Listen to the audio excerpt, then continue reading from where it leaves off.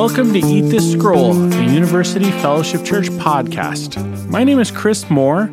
We get together about twice a week and we chew on God's Word and we record it. They let us do that. We thought that was a good idea. So now we are here sharing that with you, hopefully to encourage and edify you in your walk with the Lord, and that we can all grow together as one body of Christ. So this week we have Sean Duncan with us. Hello, Sean. I'm back. You're back. It's good to be here. Baby, I'm back. What? I don't know. You can blame it all on me. Oh, yes. I don't know. I missed my calling as a singer. It's not too late, Chris. Lou's office is right next door. I think if you sing a little bit louder, maybe he'll give you the call up for the worship ministry. Oh man, I feel it. It's like Brett's mandolin. Maybe one week you and Brett could just lead worship. He'll play mandolin, you sing. I feel like I wouldn't want to. Our church would double in size. Yeah, we don't want to do that. We don't have the framework. It'd be unfair. It'd be unfair. Poor Lou. Yeah. Everyone knows what they could have. We have been working through the Sermon on the Mount. We have. And it has been super duper productive. Yeah. Really rich portion of scripture. But why don't you get us kind of caught up and then we'll go to where we're going now. All right. It's Jesus' longest recorded teaching in the book of Matthew. It goes from Matthew chapter 5 to Matthew chapter 7. And it's an entire sermon given to his disciples. Those are the focused group. It starts with him going up on a mountain. His disciples come and they sit down, and then he begins to teach them. He opens his mouth and he speaks to them. And the first words out of his mouth are, blessed. You are blessed. And he just goes through a list and he just blesses his people because they're his disciples, not because they've done anything, but because of who he is. So he's the king blessing his people. He gives them a new identity. They were the marginalized people, those who were demon possessed, those who were sick and who had ailments, and Jesus has been healing them. But now he is blessing them and said, as the king, he's saying, you are blessed being my followers, being in my presence. You're the salt of the earth. You're the light of the world. And God's going to be glorified through you.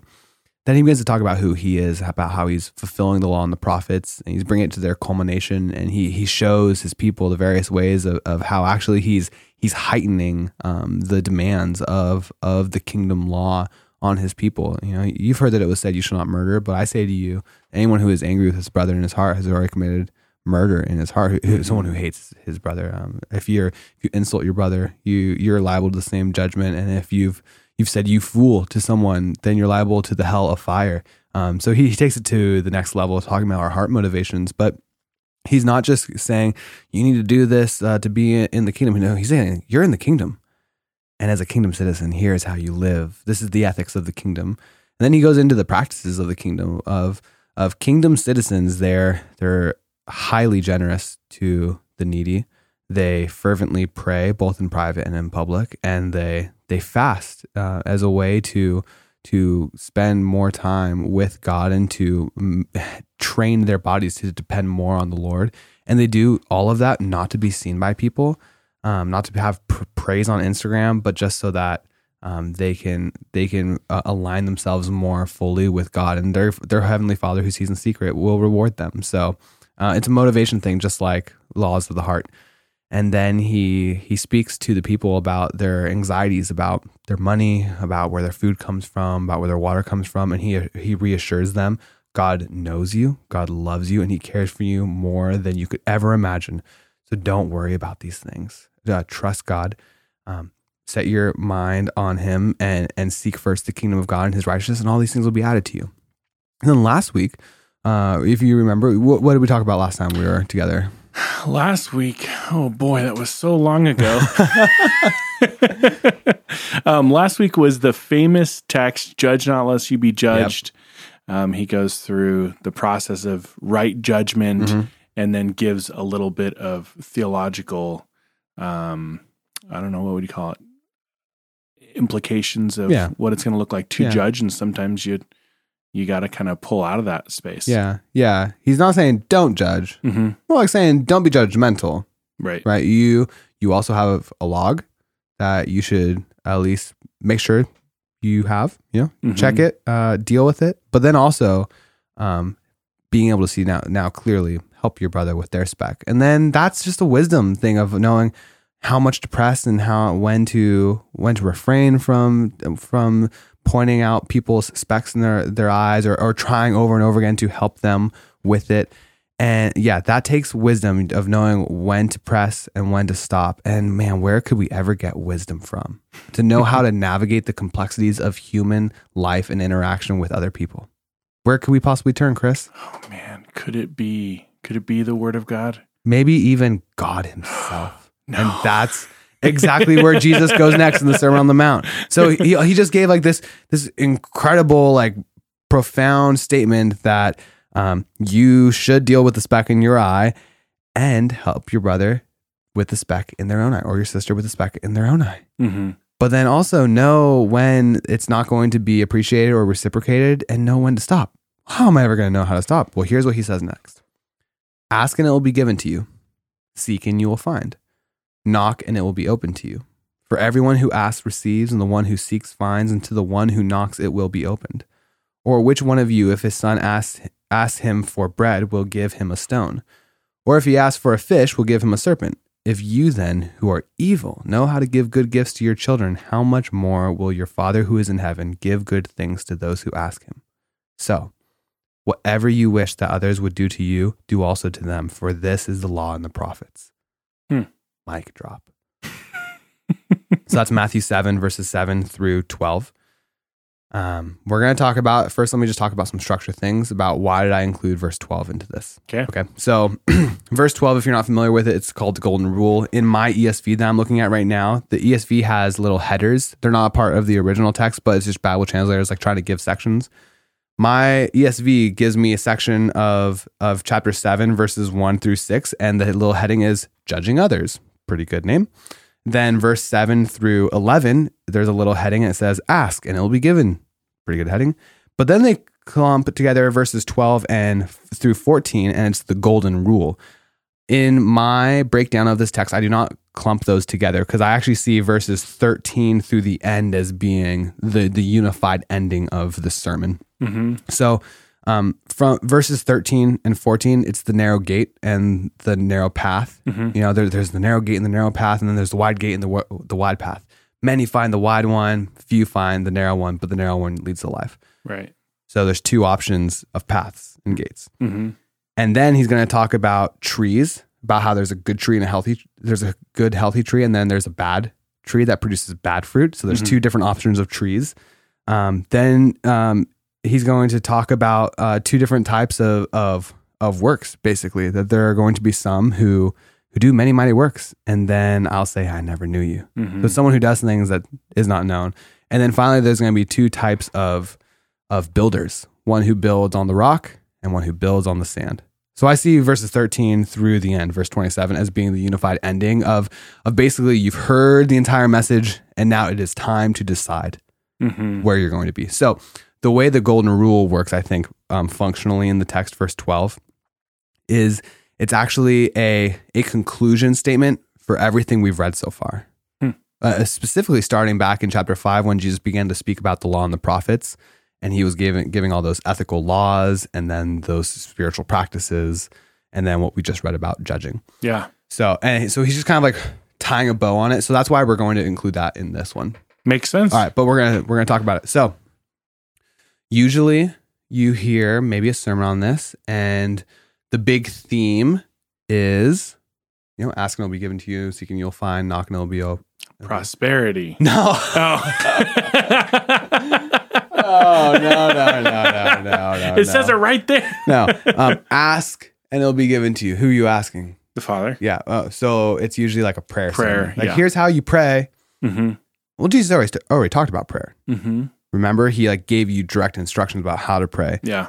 One, pray in private behind closed doors, and your Father who sees in secret will hear you and reward you. And he already knows what you need, so just ask him. And then when you pray in public, you pray like this: Our Father who is in heaven, hallowed be your name. Your kingdom come, your will be. So he's already taught on prayer. This is not just a teaching on prayer. Is prayer one of the applications of this? Yeah, probably so. But it's broader than that. So the thing that he had just got done talking about is knowing when to push a little bit more and knowing when to stop when interacting with your brothers and sisters about sin in their life. And that requires wisdom of knowing how to navigate those complexities of human interaction. How will you know what the right move is in each human interaction that you have? Well, ask for wisdom. Ask and it will be given to you. Seek and you will find. Knock and it will be open to you. If you desire, and remember the last time actually that we heard the word seek was in chapter 6. Seek first the kingdom of God and his righteousness, and all these things will be added to you. Mm-hmm. So now he's saying, seek and you will find. What are you supposed to be seeking? Well, in the context of the Sermon on the Mount, you're supposed to be seeking the kingdom of God and his righteousness. That's what you just heard. And then the next time that you're going to hear the word find, seek and you will find, he's going to be talking about these gates. Enter by the narrow gate, for the gate is wide and the way is easy that leads to destruction, and those who enter by it are many. For the gate is narrow and the way is hard that leads to life, and those who find it are few. What are you trying to seek for? Well, you're seeking for the kingdom of God and his righteousness, but you're also seeking the way of life, which is hard and it's a narrow path, and those who find it are few. But you will find it if you seek it. Boom. Okay, so starting to put it together. Yeah. So here, the immediate application of this text, if you were to lead it in a small group, or you're devoing through it, or maybe someone's preaching on it, it's not, you want to hit a home run in your game this week, kiddo? Well, just pray to God and ask for it, and you will have it. It's not, you really want to have that next career job? Well, if you seek diligently and you try to find that career job, you will find it. No, maybe. Yeah. Well, maybe, but that's not the immediate application. The immediate application is asking it will be given to you. You're asking for wisdom of how to navigate faithfully the complexities of human interaction. The thing that you're seeking and finding is the kingdom of God and his righteousness, which is the path of life, of how to live. And then knock and it will be open to you. Well, all these interactions are either closed doors or open doors. So that's how it's building off of each other. Everyone who asks receives, the one who seeks finds, and to the one who knocks it will be opened. So that is not a universal prosperity statement. It's not just saying if you ask for it, you'll get it. And if you don't get it, it must mean that you were asking for it wrong or that your faith wasn't strong enough. That is a unbiblical message. It is false. The efficacy. Why am I using words like that? I love that word. The effectiveness of your praying life is not dependent on the strength of your faith. It's dependent on the strength of the faithful one, who is Christ. He is the one who intercedes for you in prayer, and it's his spirit that dwells inside of you that prays on your behalf. Side tangent, little side story. When I go to a gym, it's a CrossFit gym. It's pretty fun. One of these guys there, he's a character. I really enjoy hanging out with him. Total non-believer. But a few churches recently, they went to this thing called like Man Camp, and it's just like men from other churches. They go out to Washington Family Ranch, and it's just like a time for men to be together in like a Christian community. Yeah. A few people from the gym who were going to these other churches, they got this guy to agree to go to Man Camp. And like, he's a fervent non-believer, but he like had just gone through a breakup and stuff. He's like, sure, I'll go with you guys. And he was just pumped because it was the place of Raj Nishi, and he was going to take all these photos. And he's like, I'm bringing oils. We're going to do some wrestling matches. And we were all just like, dude, that's not really what like a Christian camp is like. You're going to do like a Bible study and you're going to talk about life. He's like, whatever. But anyways, he totally participated. He had a great time. Didn't get like saved, but maybe like a little seed planted. Yeah. But ever since then, he's been back. We play spike ball after we work out. And he's like, I'm going to pray really hard that we win. And I learned how to pray this weekend. So if I pray harder, we're going to win. And I just like keep wanting to tell him, like, that's not how prayer works. Yeah. But like, he's just an unfiltered version of so many of us. A lot of us think that my prayers aren't answered because I didn't pray strong enough. Right. That's not why your prayers aren't answered. So this verse is not about anything that you ask for, anything that you seek for, anything that you knock for, you'll get. It's not about that. The things that you seek for and ask for and knock for are the kingdom of God and his righteousness and the way of life. And yes, when you seek and desire those things, you will be given those things. Your Father who sees in secret knows what you need before you ask him, and he rewards you who pray in secret. And your prayer is not dependent on your faithfulness. It's dependent on Christ's faithfulness. So that is, if like we were going to do a prayer lesson on this, that's how the prayer lesson goes. Not saying ask for the things that you really want in your life.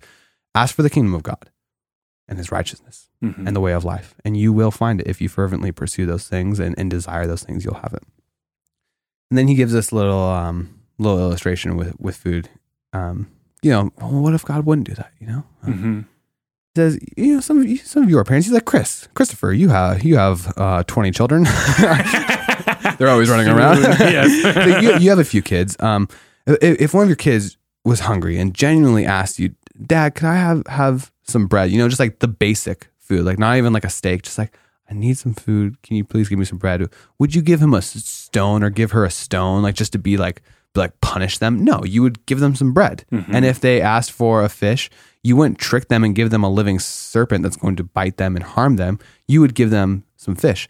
And then he says, and you're evil. Right. I love that part. Yeah. Yeah. So we all have to realize Jesus just called all of us evil, which we are. We're fundamentally broken by sin. Sin runs through every part of our being. That's human depravity. It's not that every part of us is as evil as it possibly could be all the time, but that human sin runs through every part of our being. Mm-hmm. So I like to think of it as, if you ever made brownies and you sprinkled in a little bit of poop in those brownies and you mixed it up and then you cook it, are you going to eat those brownies, Chris? No, of course not. Those are poop brownies. Or lemonade. You get a gallon of water, you get the lemonade mix, and then you add in 1 cup of urine. Yep. Well, it's just lemonade with a little bit of pee in it. No, that's pee aid. I'm not going to drink that. Right. I don't want it. I don't want to drink the lemonade because it has pee in it. I don't want to eat the brownies because it has poop in it. Yeah. Same thing with our sin. Mm-hmm. Even a little bit ruins the entire batch. Mm-hmm. You're evil.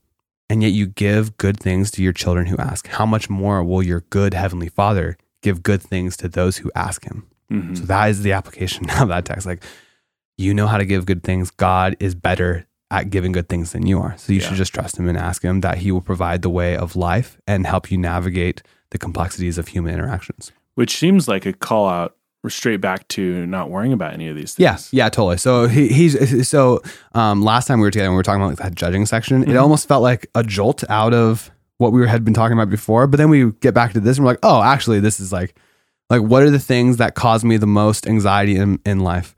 If I'm one of the disciples in this moment who's probably came out of poverty and oppression and stuff. Well, I worry a lot about money. I worry a lot about food and water. And I worry a lot about interacting with my family and my friends and the people who I don't know. Well, there you go. Those are all the things that I get anxious about too. And here he is talking relate. Can't relate. So then he arrives. He puts a button on all of this with the golden rule. Whatever you wish that others would do to you, do also to them. For this is the law and the prophets.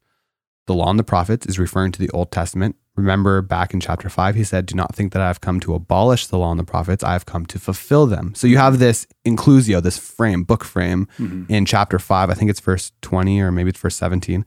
And then here in chapter 7 with verse 12 about the law and the prophets. Jesus is fulfilling them. What you've just been reading is about how to fulfill them. And if you were to summarize how to fulfill them, do to others what you wish they would do to you. That's how you're supposed to treat people. Mm-hmm. So let me give you a way that it's misunderstood and then a way to rightly understand it. The misunderstanding is, okay. I want people to make me breakfast in the morning, which I do.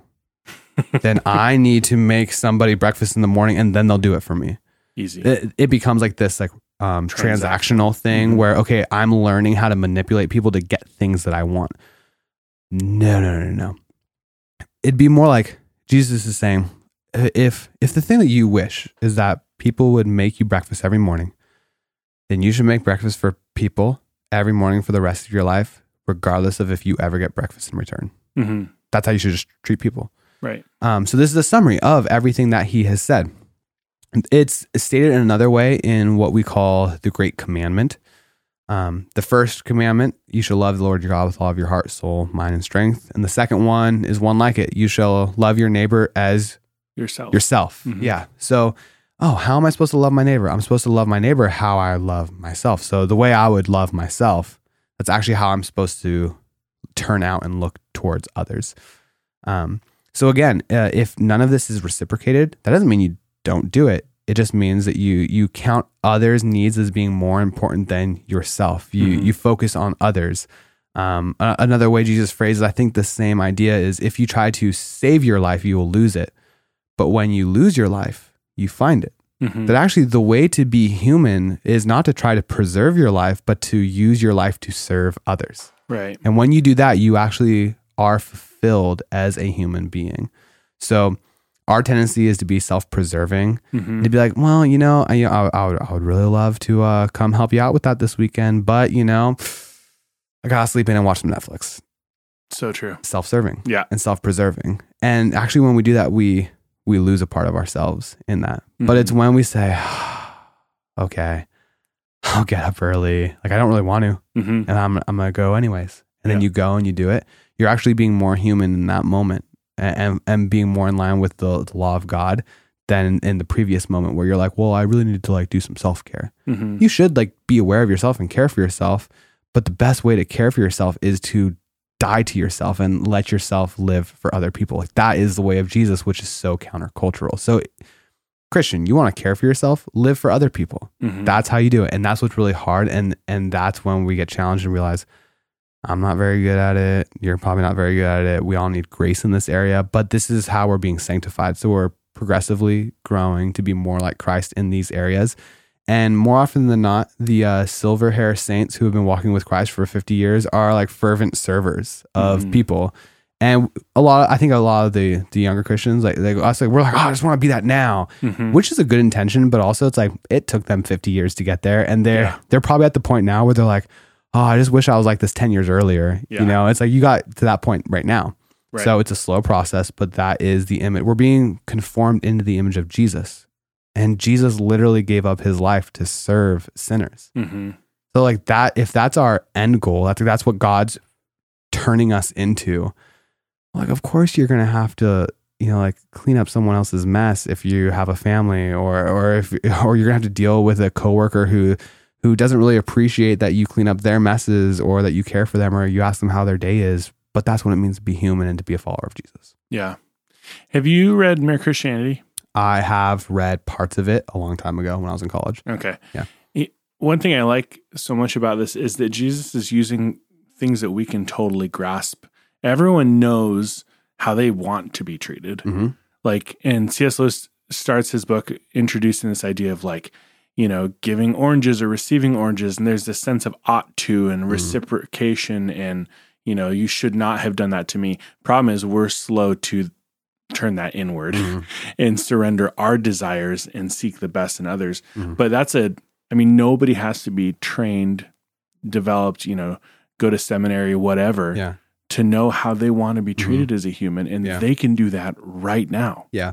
Yeah. So we just like boil it down to like a really simple application. Maybe this is how I would phrase it. Everybody wants to be greeted when they walk in somewhere, or like be welcomed. They don't want to feel like they're not welcome. Okay, so if everybody wants to feel like that, if I want to feel welcomed, then one of the best ways I can practically live out what it means to be a Jesus follower is when I see someone walk through a door, to acknowledge them, to introduce myself, to shake their hand. Maybe if I kind of know them already, to give them a hug. Maybe ask them to tell me a few things about their life. And on the flip side, as a mature and maturing Christian, if for the rest of my life, if I go places and no one welcomes me, to be content because I've already been welcomed by Christ. And I know that my fulfillment does not come from other people welcoming me, but by God the Son welcoming me through his crucifixion and his resurrection. Yep. So there is your practical application. Be really welcoming to people and don't get bent out of shape if they don't notice you when you walk in the door. Yeah. Amen and amen. Cool. Well, thanks for having me on. Thank you again, Sean. Love this stuff. It always enriches my heart and my soul, and I trust that it does that for all of our listeners as well. All right. We'll see you next time. We'll see you guys next time. Well, thanks for listening. Thank you to our guests for coming and sharing what they've been chewing on in God's Word. We produce these podcasts and release them twice a week, so please subscribe so you don't miss out on one. And don't forget, love God, love your neighbor, and make disciples.